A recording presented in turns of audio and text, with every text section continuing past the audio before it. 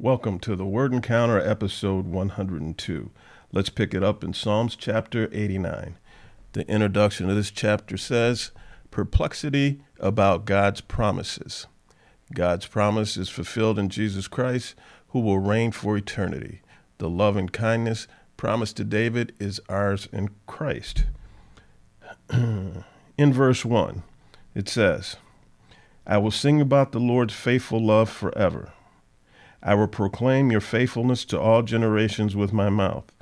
I will declare faithful love is built up forever. You establish your faithfulness in the heavens. Verse 14, righteousness and justice are the foundation of your throne. Faithful love and truth go before you. Verse 19, you once spoke about a vision to your faithful ones and said, I have granted help to a warrior. I have exalted one chosen from the people. I have found David, my servant. I have anointed him with my sacred oil. My hand will always be with him, and my arm will strengthen him. The enemy will not oppress him. The wicked will not afflict him.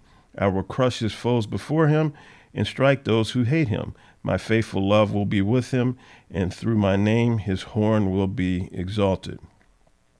Remember, the horn is symbolic of one's power, of one's strength. In verse 27, I will also make him my firstborn, greatest of the kings of the earth. I will always preserve my faithful love for him, and my covenant with him will endure. I will establish his line forever, his throne as long as heaven lasts. If his sons abandon my instruction and do not live up to my ordinances, if they dishonor my statutes and do not keep my commands, then I will call their rebellion to account with the rod, their iniquity with blows. So God is saying, if David's sons don't act right, well, they're going to pay. Verse 33, but I will not withdraw my faithful love from him or betray my faithfulness. I will not violate my covenant or change what my lips have said. Once and for all, I have sworn an oath by my holiness. I will not lie to David. His offspring will continue forever. His throne like the sun before me, like the moon established forever. His faithful witness in the sky.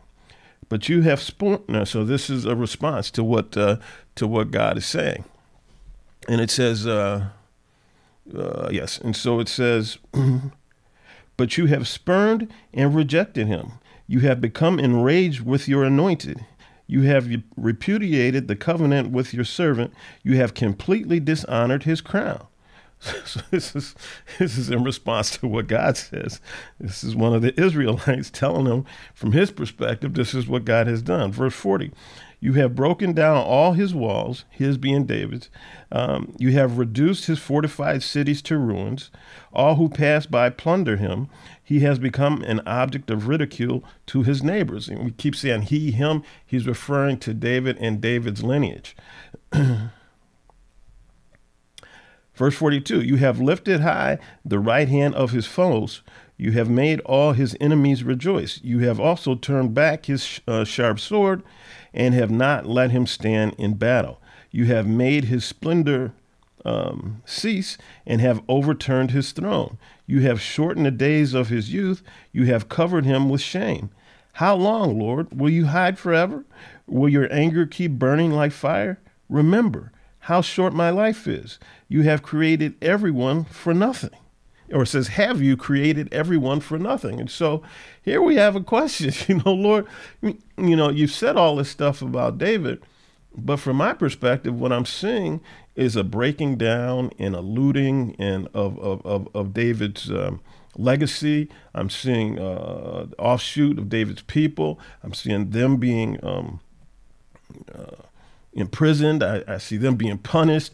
I see the wicked rising up against them and whatnot. So I'm not seeing any of this evidence when you say that David's line will be, existing forever, if you will. And so in verse 49, it says, Lord, where are the former acts of your faithful love that you swore to David in your faithfulness? And so he's saying, Lord, you're saying these things, but where are they? I don't see any evidence of it.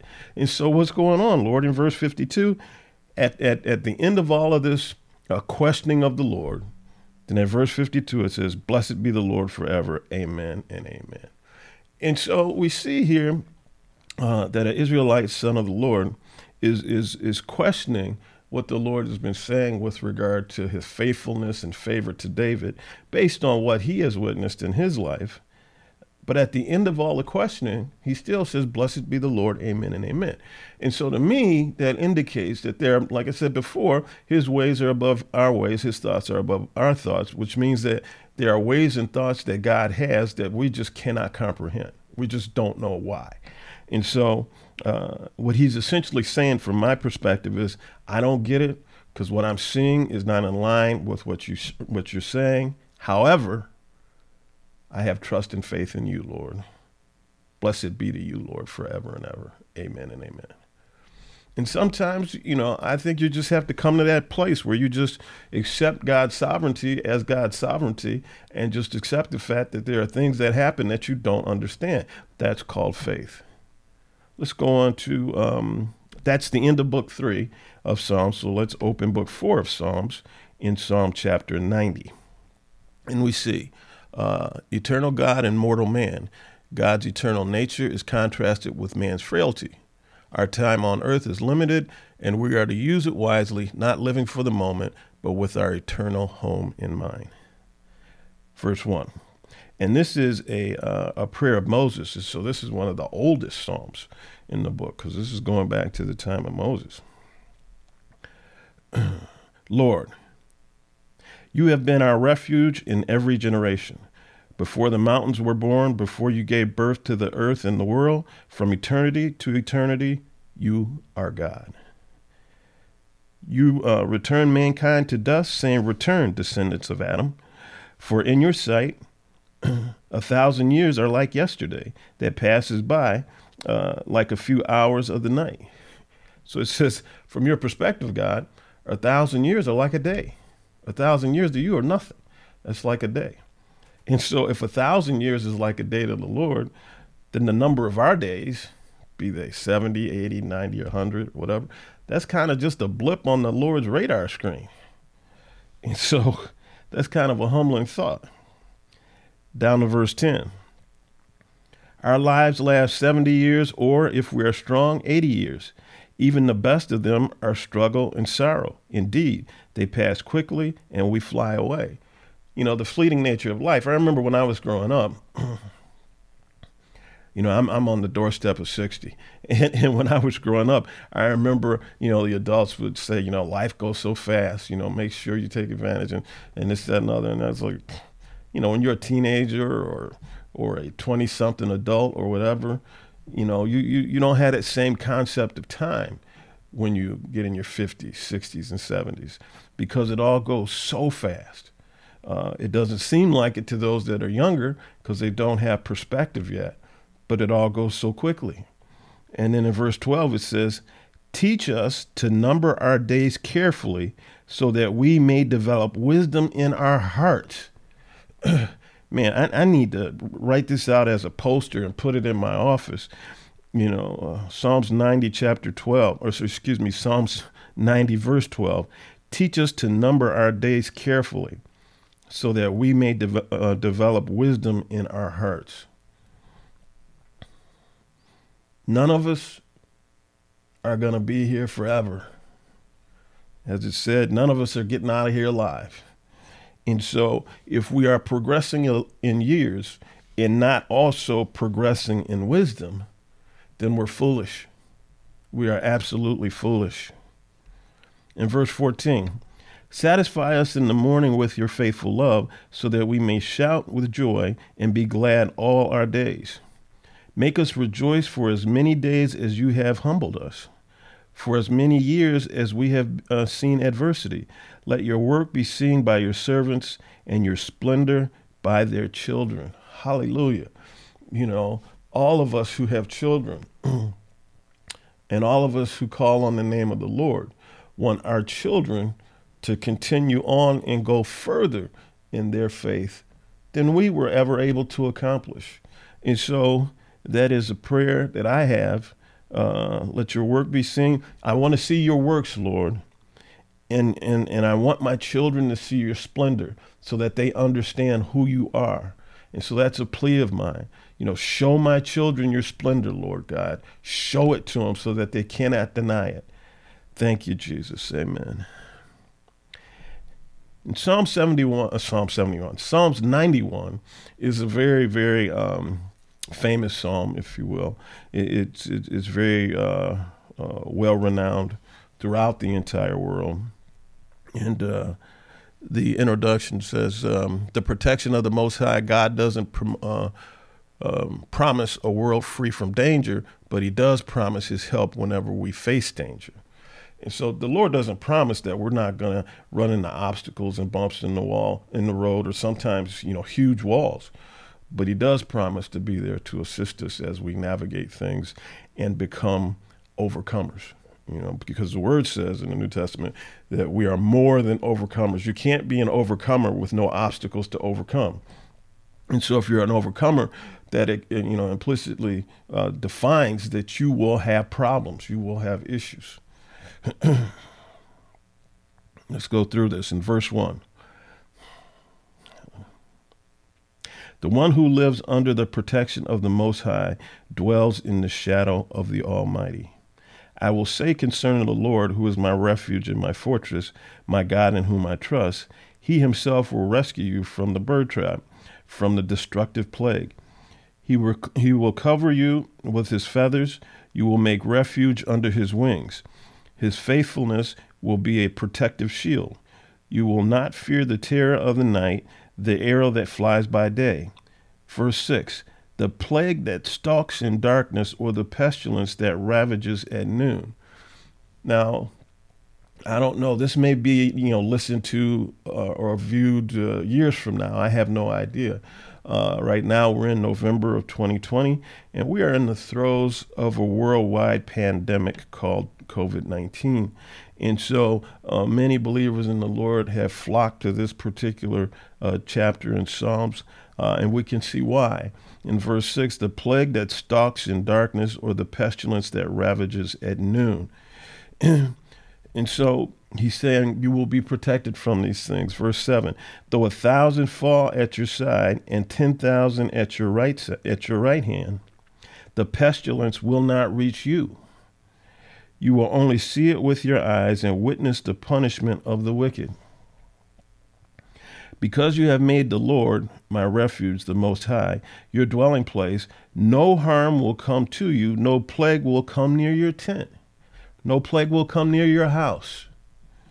No virus will come near your house because you have made the Lord your refuge, the Most High God, your dwelling place. He says in verse 11, for he will give his angels orders concerning you to protect you in all your ways. In other words, you are due assistance. Assistance will come to you via the Lord, via his angels. Verse 12, they will support you with their hands so that you will not strike your foot against a stone. And so the Lord is saying, via my angels, I will send them, and they will protect you with their hands. Verse 14, because he has a heart set on me, I will deliver him. I will protect him because he knows my name. Verse 15, when he calls out to me, this is God speaking, when he calls out to me, I will answer him. I will be with him in trouble. I will rescue him and give him honor. I will satisfy him with a long life and show him my salvation. For those who call on me, this is what he says he will do. I highly suggest when you get into those times of anxiousness and concern and despair regarding this virus, visit Psalms 91, read it, ingest it, internalize it. Let's go on to Psalm 92. The introduction says, God's love and faithfulness, be thankful and faithful every day. Verse 1, it is good to give thanks to the Lord and sing praise to your name, Most High. How magnificent are your works, Lord. How profound your thoughts. A stupid person does not know. A fool does not understand this. So if you're stupid or a fool, listen to this. Though the wicked sprout like grass and all evildoers flourish, they will be eternally destroyed. One of the problems with scripture like this is that when it comes to the wicked and evildoers and whatnot, it's not good enough to know that they will essentially get theirs for many of us. Many of us want to witness it. We want to see it. God doesn't promise that we're going to see their demise. He just says they'll get it. You know, if they don't turn to me, they'll get it. And so our spirit of retribution and vengeance wants to be satisfied. But the Lord doesn't promise to satisfy those things that dwell within us, those sort of things. And so he just says, have faith. They'll get what's coming to them, you know. And so whether you see it or not, this is what will happen. In verse 12, the righteous strive like a palm tree and grow like a cedar tree in Lebanon. Planted in the house of the Lord, they thrive in the courts of our God. They will still bear fruit in old age, healthy and green, to declare the Lord is just. He is my rock, and there is no unrighteousness in him. And it says the righteous will thrive like a palm tree, you know. Planted in the house of the Lord, they thrive in the courts of our God. They will still bear fruit even in their old age. And so our culture is a culture that that not only minimizes, but disrespects and discounts the aging and older age. And the Lord is saying here, even in our old age, we will bear fruit. Hallelujah. Psalms 93, it says, God's eternal reign, God's unchanging and almighty nature, his creation reminds us of his great power. Verse 1, the Lord reigns. He is robed in majesty. The Lord is robed, enveloped in strength. The world is firmly established. It cannot be shaken. Your throne has been established from beginning.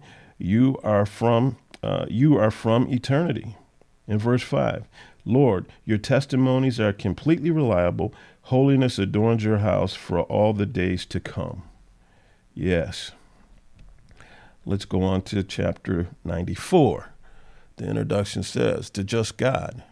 God will keep his people from the severe punishment awaiting the wicked. Since God is holy and just, we can be certain that the wicked will not prevail. Verse 1, Lord, God of vengeance, shine. Rise up, judge of the earth, repay the proud what they deserve.